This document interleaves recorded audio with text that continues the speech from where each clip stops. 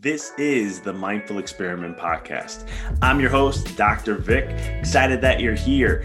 This podcast is all about diving deep into the mind and understanding this experiment or this game we call life. So sit back, relax, and enjoy the show.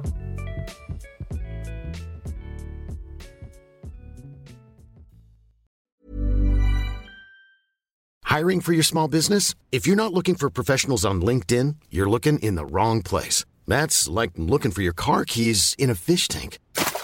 LinkedIn helps you hire professionals you can't find anywhere else, even those who aren't actively searching for a new job but might be open to the perfect role. In a given month, over 70% of LinkedIn users don't even visit other leading job sites. So start looking in the right place. With LinkedIn, you can hire professionals like a professional. Post your free job on linkedin.com/people today.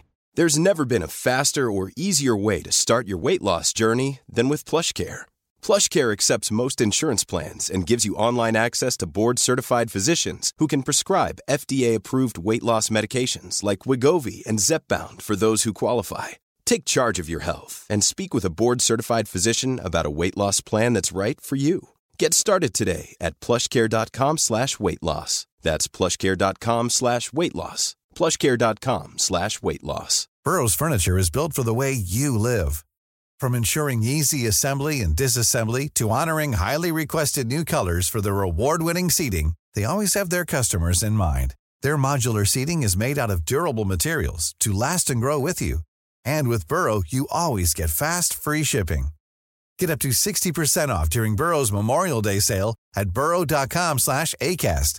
That's burrow.com/ACAST. burrow.com/ACAST. This is the Mindful Experiment Podcast. I'm your host, Dr. Vic. Excited that you're here. This podcast is all about diving deep into the mind and understanding this experiment or this game we call life. So sit back, relax, and enjoy the show. Hey everyone, this is Dr. Vic, and you're listening to another episode on the Mindful Experiment. As each week, we have someone that we interview, and to this episode, I had the joy of interviewing Bill Small, and we discussed a lot of things: the entrepreneurial journey, his upcoming as a musician, what his history has taught him, his past has helped him to be the coach that he is today, and the struggles that we go through, the things about business that we don't think when we're going into one, and how that affects us, and the unknowns to the process and how to navigate those waters and so much more. It was a really awesome convo. I know there's going to be a lot of nuggets in this one for you to really grasp for your life, whether you're in business or not. It's going to benefit you in some way, shape, or form. So before I go ahead and we get to the episode recording, here's a little bit about Bill.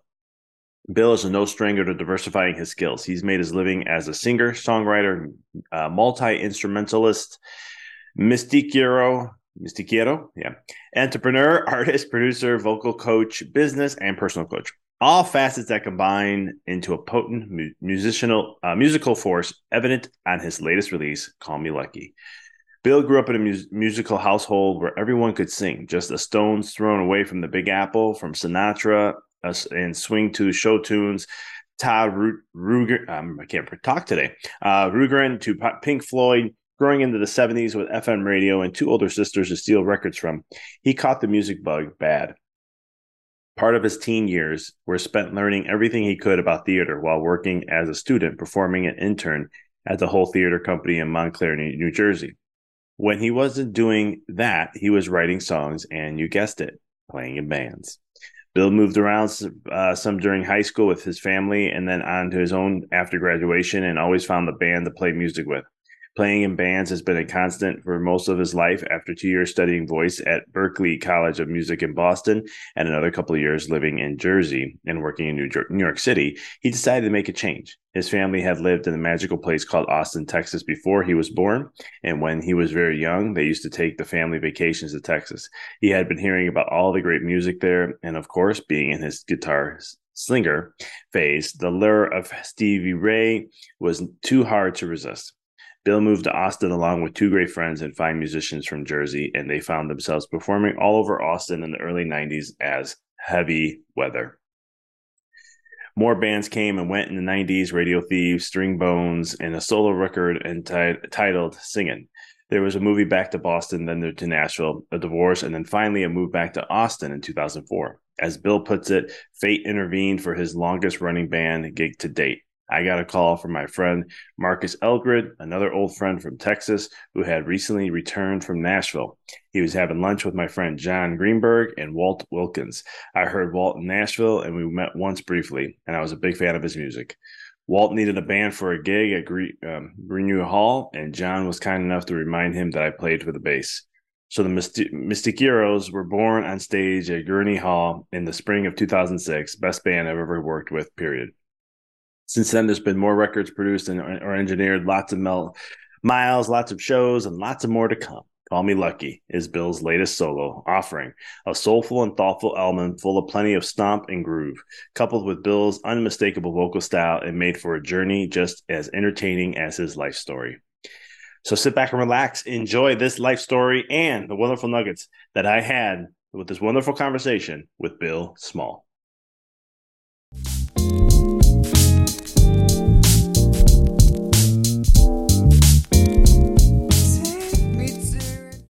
Bill, welcome to the show. Oh, thanks for having me. I'm excited to have you on. I'm looking forward to this conversation because it's a topic that I just enjoy talking about. And I think it's so needed in the world, and can't wait to see where this conversation goes. But before we get into that, would you mind sharing with the listeners just your journey, your story of what led you to what you do today? Well, I'm not sure if this is totally a part of the story, but you are the only person that I've ever said I went to high school in LaGrange, Illinois for a year who actually knew where that was. I love that. When we were talking beforehand, I was just like, when you're like, oh, I know Indian Head Park, blah, blah. I'm like, yep, exactly. Wow. Okay, cool. That doesn't happen often. So I moved around a lot, a little bit, I guess, as a kid. Was on the East Coast a bunch. I came to Texas in 1990 because I announced when I was 12 years old to my dad that I was going to be a professional musician. And for the last 40 years, I have been some version of that. I don't know if you know this, but the music business is, let's just call it interesting. I'm not going to call it hard. I probably should, but it's interesting. And a lot of ups and downs. You don't always know. I don't think people really get prepared to know that they're running a business as a musician, that they're, self-employed most of the time and have to learn all of that. And somewhere along the way, like anybody else in my 30s, I was trying to figure things out and got on my own sort of personal development journey, if you will. And I got trained to be a coach. But I didn't know that was something that you could do like for a living. And for a while, I was actually a vocal coach because that's what I studied in college. And the interesting thing about teaching voice is that I always say it's like 20% physical technique because you can't see it. It's not like playing a piano where I can say, hey, move your finger over here and it'll be right. It's 20% physical technique and 80% what's going on in your head. And I found I was much more interested in that 80% of what's going on in your head. And then around 2008, I guess, I was kind of coming off the road with this band that I ended up then being in for the next 15 years. We had just put out a record. I was tired and kind of broke, and I needed something else to do. And I fell into a job in Austin, Texas, as a coach for some authors that at the time were popular and had big followings, and people wanted help from them.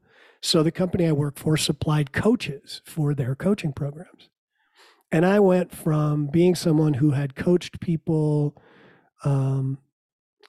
unofficially and in, seminars and, kind of things like that as a volunteer, to having 37 clients. And that's the kind of situation where you either find out you love this and are going to keep doing it, or you run screaming from the room. And I really dug it. And so, 2008, about a year later, nobody was paying for big coaching programs because, the economy kind of crashed. But I kept it up. And it was really, for the next several years, something I kind of did on the side as I traveled around and played music.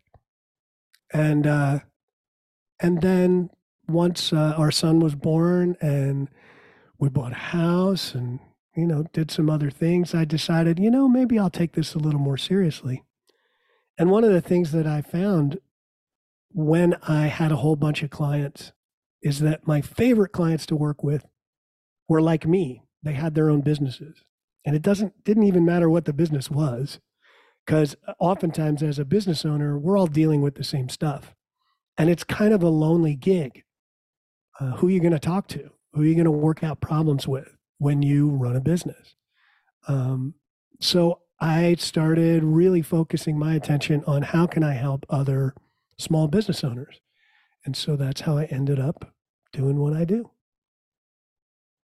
That is so cool. And I love how you brought up, the music industry is a business. It's interesting in ways. And there's probably some lessons in there that you've learned through that process to allow you, in the coaching that you do now from there. I would be absolutely.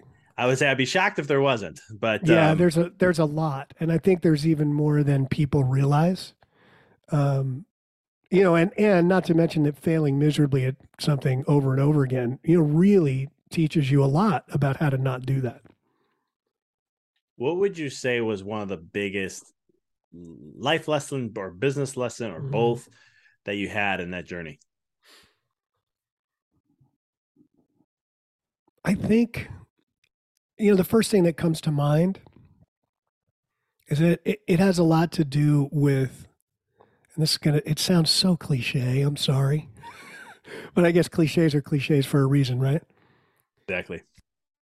It has a lot to do with really doing what feels good in your work. I've always managed to figure out, and I think most people can figure out how to make money. But over my time, when I made money doing things that I really didn't like doing, not only did I not really make very much money, I also suffered. It was awful. And I was always looking for a way out of that to the next thing and the next thing and the next thing. So I think being able to really get to the core of what it is about your business or in your business that really feels good, and keeping your attention on that is super important. And also that you can't do it alone. You just can't do it alone. You have to have the right people around you. I couldn't agree with that more. That is one of the biggest lessons I got in my own career, is just focusing on, and it is a cliche, but it's it is so true on so many levels about just do what you love or do what feels really good to you. Like that is, you just really lights you up, that you don't care how much you get paid, or you could do it for free. It's just, you just love doing that. You can't see yourself not doing it because you enjoy it so much. Yeah. And even, I still am in the music, I still have a music business, right? But it changed dramatically. 2020, I didn't work. And one of the things that made me realize was there were aspects of what I was doing that I really didn't want to do anymore. I think between, I think the last half of 2018 and into 2019, I put 52,000 miles on my car. And almost all of that was around music, driving and playing. And I did that for some version of that for a really long time. And when I stopped and I went, hey, this feels pretty good not doing that. Um, and and it's funny because there's a part of me that goes, well, you're supposed to want to do that. You're supposed to want to keep doing that. And I think we all can fall into that around our businesses. You're supposed to want to do this piece of it, even though it doesn't really feel good. And so now all I'm really looking at is what parts of this feel really good. What parts of this light me up? And let's do that. That's awesome, brother. That is, for the listeners, that is like profound advice there, because that is what really leads a life to fulfillment. Yes. And, and if you do that, then, some people say, well, I have bills to pay, I have that to pay. It will all take care of itself as long as you keep doing what you love, that you love what you're doing there. Yeah, I agree. What excites you. And it doesn't mean that you're not taking care of business or you're not making money or any of that. But it's funny, every time I have tried to do something just because I knew it would make me money, I don't make any money. And I had to do it 100 times to figure that out. So it's just, it's not the way to go. It isn't in so many ways. I've went through that in my own experience in my own career where, I hit a financial peak, and then I was like, I'm very unfulfilled here. Like, you think after all this money you think you would make, and you get there, that all of a sudden life would just be so much more glorious. And it wasn't satisfying. And I was just like, what is going on here? This is so weird. And it made me go through this whole 6-month like introspect journey. Because when I do something, I just don't do it in a quick moment. I'm like, I'm going to go as deep as I possibly can in this. And then it was like, literally what you're sharing is what I did. It was just like, what do I really enjoy and love about practicing as a chiropractor? And I was like, I love working with kids. At the time, I didn't see a lot of percentage of them, and I was like, I enjoy working with them. They're just so they're they're amazing. I could be a big kid every single day, and that's important to me. And so all of a sudden, I'm like, let's make it happen. And then, as I said, everything takes care of itself. 6 months later, from 5%, we're at 48% pediatric volume. Did nothing new, but it was just doing that. And so, you put your attention on it. Yeah. You put your attention on it, and all of a sudden it starts showing up.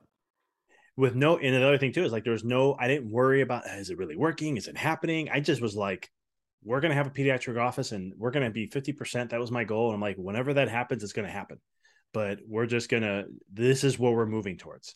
Yeah. And then all of a sudden, I remember my wife's like, we just kept seeing the results. She's like, I did like a 6-month review, and all of a sudden I look and I'm like, we're at 48%. My wife said, what do you mean 48%? I'm like, we're at 48% pediatric, 0 to 17.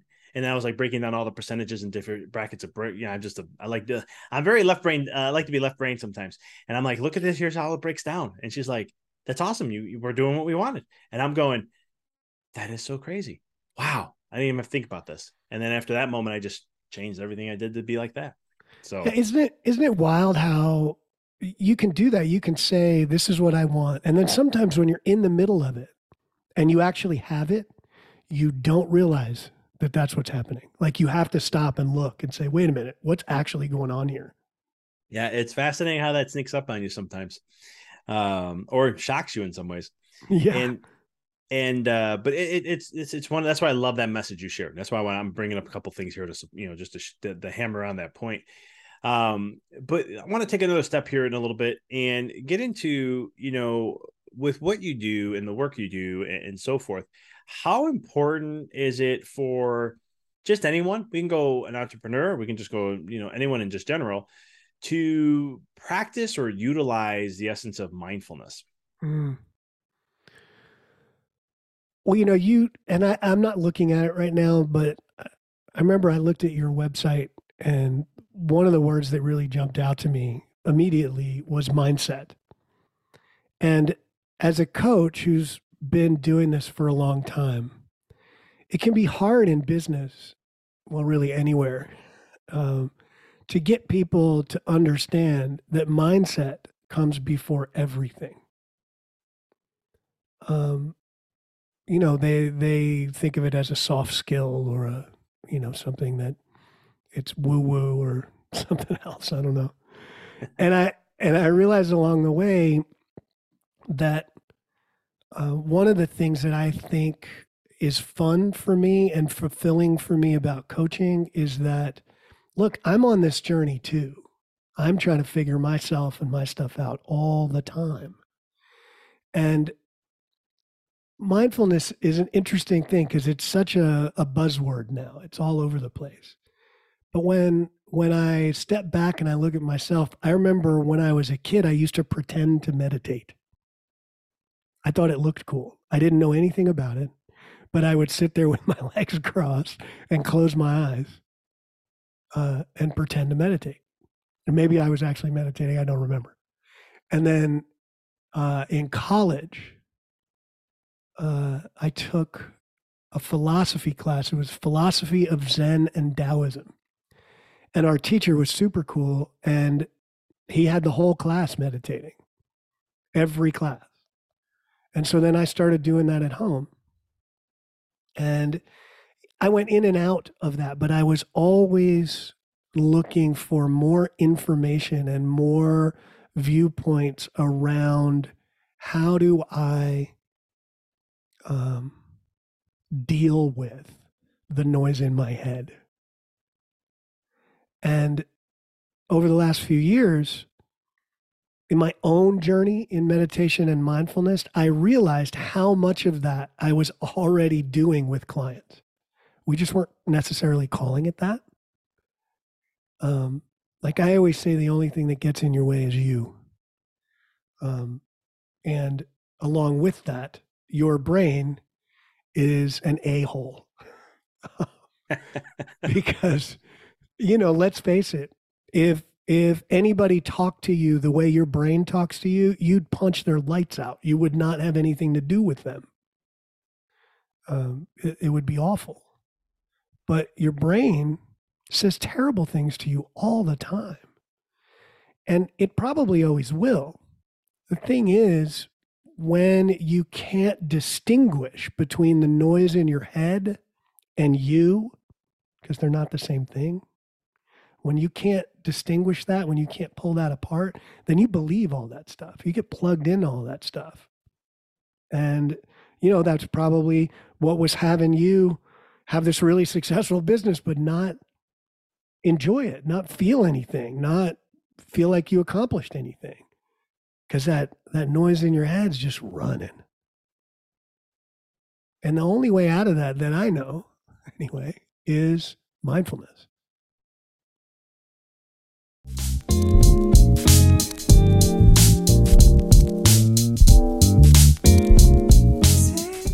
Just want to take a quick break here and just share with you, if you've been enjoying this episode, please do me a huge favor and just share it with a friend, a family member, someone that you know would benefit or enjoy listening to this just like you are. If this is your first time listening to the episode, please subscribe if you haven't done so already. It allows you not to miss another update or episode release that we do. If you're enjoying this, please do me a huge favor and share a review on whatever platform that you listen to at the podcast on. It helps expand our reach and our mission out there and so much more. Now, let's go ahead and let's get back to the show.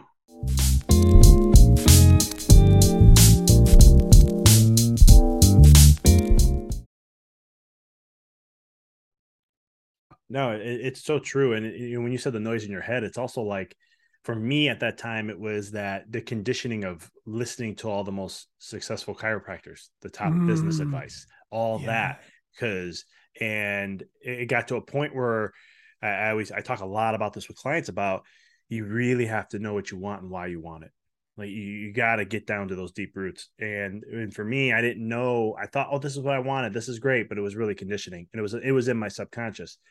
And it takes one of those moments. But yeah, mindfulness is it's huge. I love how you brought up like the woo-woo sometimes people say about mindset. And sometimes I love when things get exposure. Like everyone's talking about mindset now, right? Yes. It's you hear it all over.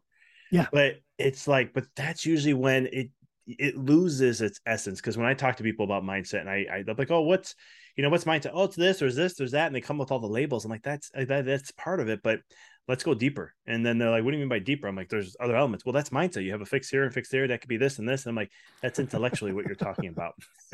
I'm like, let's go a little deeper into that. And then and that's when they puzzles them. And I'm like, you're learning, you're reading and listening, but you're not internalizing and making it an experience to understand it in your realm. Yeah, to be honest, I try not to use any of the words. Because back when I got my first professional coaching gig, we were called life coaches. And I hesitate to use the term now because it's been used in some really off-putting ways. And I don't know that it's accurate, totally. So I don't use it. Mindset, there's people that it turns them off. So I try not to use it. I just sneak into it.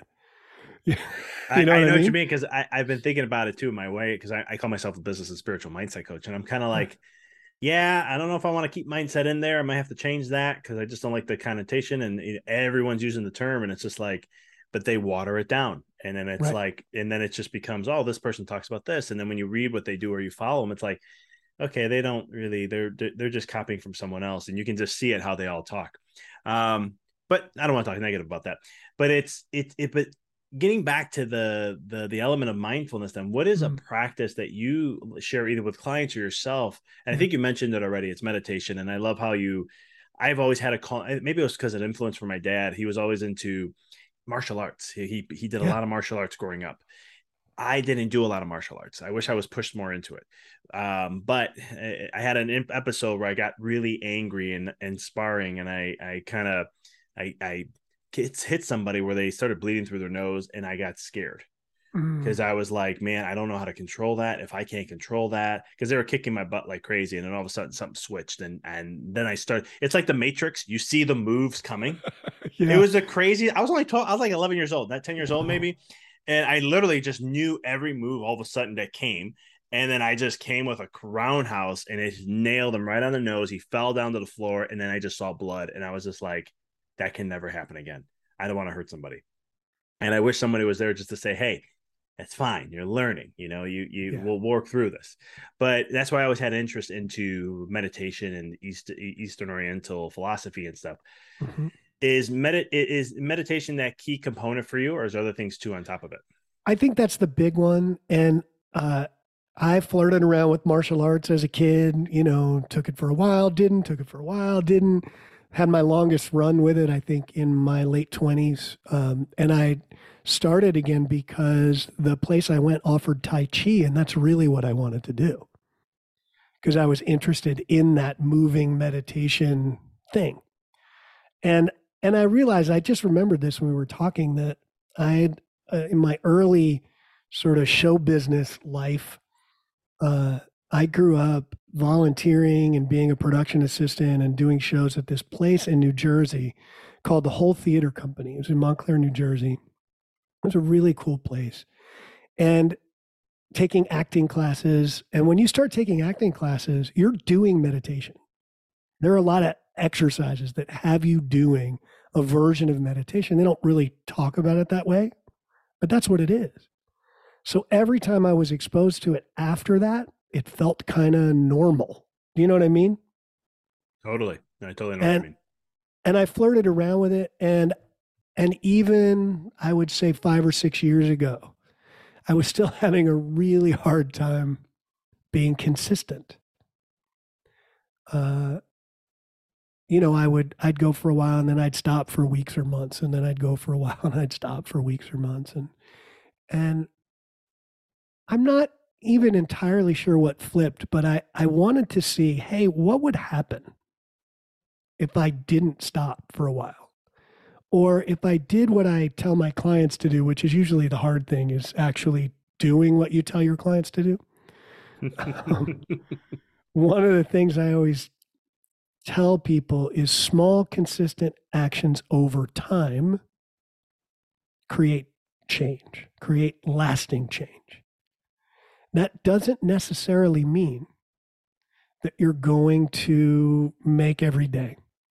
It just means that when you stop, you start again. And it's funny because that's what meditation's all about. That's what mindfulness meditation is all about. When you stop, you start again. If the idea is to focus on your breath, inevitably you will stop doing that and you'll start thinking about stuff. And then you'll remember, oh, I'm supposed to be focusing on my breath. And you come back. And that moment is what it's all about. That's the whole reason to be there. That is the essence, to me, of mindfulness, of actually tuning in, even for just a second, to what's going on up there. Oh, I ran away. Okay, come back. And as I've built, and as people build that muscle of I went away, I come back, I find I can use that in every single area of my life. I mean, how many times have you started a project and not finished it? Because maybe, you fell out and then you said, well, I haven't done it in a week, so what's the point? Come back. How many times have you decided I'm going to start exercising, and you exercise for 2 weeks and then you stop and then, what's the point? Well, come back. And as you get more muscle in that going away and coming back, it affects everything. I love that. Yeah, I love how you bring the whole thing of just coming back, because it really is. I know whenever I prescribe meditation to people, meditation, sorry. I cannot prescribe medication at all. It's the same thing. Yeah, it is. It is a medication in a way. But yeah, it's one of those things where they get so, I always warn them, like, and I used to tell this to patients too, because I had a technology, heart rate variability, that's starting to get popular now, but it was a little different and more clinical based, but I can use that to see where is the tone of their nervous system and how dominant one side is versus the other. And then I would use chiropractic first to show how it can influence it drastically. But chiropractic's not the end all be all, because if I'm adjusting somebody and then they go right back to stress and their stressful lifestyle, overwhelm, whatever that may be, and not eating well, not exercising, not sleeping well, those are too many stressful things in their environment that's going to influence their neurology and affect what I do. It's not going to allow me to, it'll be more holding them in a space rather than helping create a change. And so then I would look at mindfulness practices, breath work and meditation and things like that. And it's fascinating because I get some who will like fight me on it. And I'm like, listen, I'm just sharing with you what works. You can do it or you don't. It's up to you. But this is just on top of everything else. And the ones who would do the work, it was always interesting because their neurology will change. It like gave me a little bit to help make the shift that we needed to do. And then when you do that and you have your nervous system more in a balanced state, you can get to higher levels of consciousness. You can get to higher levels of functioning, and you can be stronger. As you're saying, like you build that muscle, it can allow you to stay more in a focused state even way longer, because you're not going to be so easily distracted from the process. And so but I always warn them ahead of time, when you do this, you're going to get frustrated. Yes. When you do this, don't be mad at yourself if you can't sit there and you can't sit and focus for a whole 10 minutes. Yeah, because the thing is, you're not supposed to be good at it. That's what I tell all my clients. I'm like, you're not supposed to be good at this. By the way, nobody's good at this. Nobody. No. Nobody is a good meditator. There's no such thing. There's just people who are really okay with not being good at it. Yeah, I tell people all the time, because like some people, like my clients, would be like, well, you've been meditating for like 15 years, so you're like a master at this. I said, nope, I'm a student. And they're like, what do you mean? They're like, you don't get, I'm like, you don't think I sit in a space, and sometimes I can't even focus. And there's some times where I can be hyper focused. I go, it's not perfect every time. And that's why I practice often, because I'm always trying to just keep recentering and keeping myself connected and all those kind of things. And they laugh at me. They're like, I can't believe that you, and I'm like, if you think I go, first of all, if you think you master something, you did it. You got it. We're all students at things.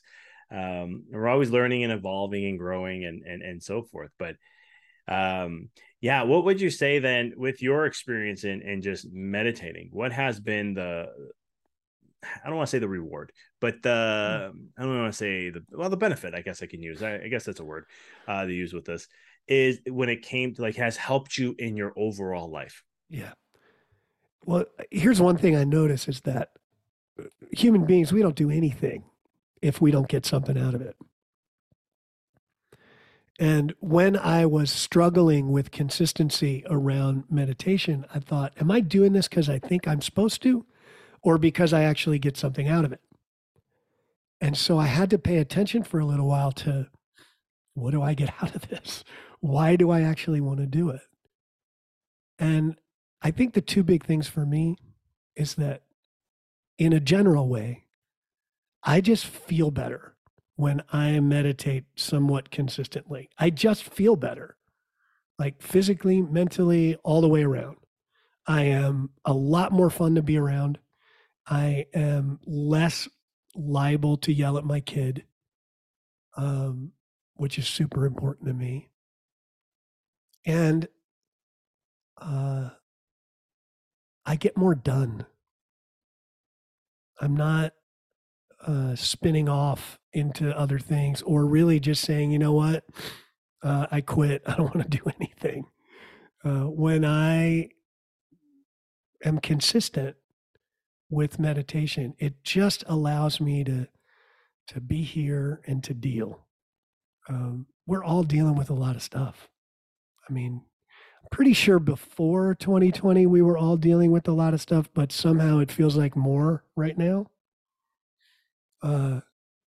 And that's either going to make me nuts and stress me out and make me worry and make me want to, I don't know, move to Spain, or I'm going to be able to be present in this moment and look out my window at the absolutely beautiful place I live and be grateful for that and see, and like really see it. And if I'm not regularly kind of getting back to, even just for a second, that quiet spot in between the thoughts, that quiet spot that's actually me and not my brain, if I keep getting back to that, then it's easier for me to be present and look around and be present with my kid and be present with my work. And I think that's really the big thing. I think that is monumental in so many ways, because when it's the same thing for me. If I don't meditate, I just feel off. Yeah. And I can push through, but it's like, I just don't feel like I'm more forcing or going up against the grain, where when I meditate and I start my day, I'm just like, all right, let's go. We're in a flow. And it's just, things just happen a lot easier. But you brought up something that's very key that I think is huge. And this is one of the other reasons why I meditate, is you show up being more present. And when you're more present, as you know, as you experience this, is that with your children, your kid, you have one child or two? Just one. Cool. So with your one kiddo, it's one of those things where you're more present, and you can when you're present in anything, it enriches everything, the relationship in business and with your health, with your mindset, anything. And when that happens, that's monumental, because that just continues to compound. Yeah. And I think people don't realize that. Like, it's one of the things, like, this is going to, when you show up, as I would say, if you show up as the greatest version that you can for today, and you start doing that every single day, would you say in 3 months, 6 months, 9 months, a year later, your life is going to be drastically different than where you were when you first, drastically different than where you were from when you first started? Yeah. Without question. And so that's where it's like, and it's so simple to do. Well, it's simple to do, but when you start practicing, it's not. It's not easy. It's not easy. It's not easy. We're just conditioned in a way that's unfortunately with society today. I mean, what is our attention spans? Less than a goldfish, 8 seconds. And I think it's even lower, because that was like 3 years ago. With TikTok now and all that other stuff and everything, it's just shortening up our attention spans more. So it makes it harder. Even from a neurological perspective, they did studies that said, your brain rewires into a habit in 21 to 25 days. I remember one of my neurology instructors, I had him for half my time at school, which he was the toughest instructor. I wish it was just one class, but I was very blessed to have him for half. But he shared that, he goes, because of this, the change in wire of the brain now is taking longer. And it's up to about 84 days on average. Now, I always tell people that's the average. It doesn't mean that's going to be for everybody. Right. But 84 days now. Wow. Just because of that. So people listening, what we're sharing here is, this mindfulness and meditation that changes the ball game to reduce that. Are there any other things you do, or what are, other pieces of advice you share with clients when it comes to mindfulness that they can start to incorporate, or maybe just we can stay on the meditation side and just how can we start that practice? And I think you kind of did that already, but with the comeback thing, but if not, I'm just going to leave that to you, which way you want to take that. I think there's two things. One, the most simple thing you can do is to just stop and breathe. Just take a breath. I mean, seriously. I will have people on the phone freaking out, and I'll just say, listen, just stop for a second, put your feet flat on the floor, just take a deep breath and notice where your feet are and notice where your hands are. Get from that swirly place in your head into your body for a second, just for a second. And all of a sudden, everything's different, like you're here. You're here. It's that simple. It really is that simple. And anybody can do what I just did. Even my 10-year-old can do that. He resists it, of course, but he can. And, I think, and your listeners probably know this, but we have weird, I think, connotations and beliefs about what meditation actually is. Like I'm going to be floating off my cushion for hours a day or something. And that's not it. And you could take 5 minutes, you could take 3 minutes on the days when I don't meditate, because there are days when I don't. The goal then is just to do what I just said, just notice myself. Where are my limbs right now? I'm kind of tall and, what might be termed lanky. So if I'm not aware of my limbs, I will literally run into things. I have smacked my Apple Watch into the wall so many times because I'm walking around not paying attention.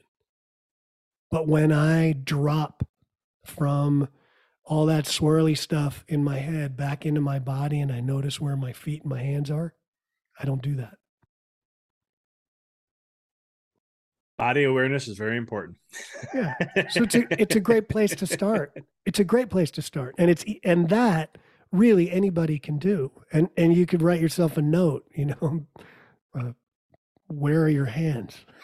And then every time you see the note, check in. Where are they? All right, I'm good. I love that. It's so important. I'm a little clumsy, so and I have a little one. I just became a dad 2 months ago. Oh, congratulations! Oh, thank you, brother. And so it's been. I always look this little being, and I'm always looking at my wife. I'm like, and she goes, you have to be a little more. I'm like, I know. I'm trying to be. I'm clumsy. It's just who I am. And she's like, I know. I'm like, but I got to learn to be a little more sensitive now and this and that, which is fun, but it's I love it. But no, it is, just, practicing just that, where your body is in space is a game changer in general. Absolutely. A lot of times I tell people to, even when it comes just to meditating, just do something you're talking about breathing, slow down, just take a breath, and a lot of times with patients, I did this and I do this with clients is I'll say 5 times a day, set a timer on alarm on your phone or alert or whatever, a notification that you're going to have to stop, and just set it to where you take 6 deep breaths at that moment, and just remind yourself. And they fight me on it, but they're like, okay, 6 deep breaths, okay, whatever. And I'm like, just do it. And I trust me. I can share the science with you. I can speak to your left brain if you want, but I want you to get into the experience. I don't want you to have expectations. And it's always fascinating for the ones who do it. They're like, I noticed like a week later, like I wasn't getting into such negative thinking, or I was a little calmer when I, this or that. And it's just like little things that we can do is just a game changer. Yeah, absolutely. Bill, where can, I love this convo. I can go all day with you on mindfulness. I told you that beforehand. I was like, oh, mindfulness, we can go all day. There's so many avenues I can go with you. Where can people find you, follow you, learn more about what you're doing and so forth? The 2 places I would send people is, number one, I also have a podcast with a partner. His name's Miles Hansen, and it's called The Subtle Art of Not Yelling. And it's about the creative process. It's also about how to, run your creative business without having to jump up and down really loud and say, look at me, look at me, look at me. which for most creative people is really hard to do. And you can find that on, at subtleartofnotyelling.com or on Apple and Spotify or wherever you listen to podcasts. Of course, after you're done listening to this one. And then you can also people can go to artistmind.co. That's my website. Or find me on Instagram at mindartcoach. For all the listeners, I will have that in the show notes for you to check out. Bill, this was fun. I appreciate you and your story and what you're doing, and it's much needed in the world. And I really enjoyed your energy and our conversation. Yeah, me too. Thank you so much for having me. Oh, my pleasure, brother. Thanks for tuning into the podcast. If you found this episode to be inspirational, pay it forward by sharing with someone that you know can benefit from this. If this is your first time tuning in, please follow us, connect with us so you don't miss another amazing episode. And until next time, keep rocking and rolling.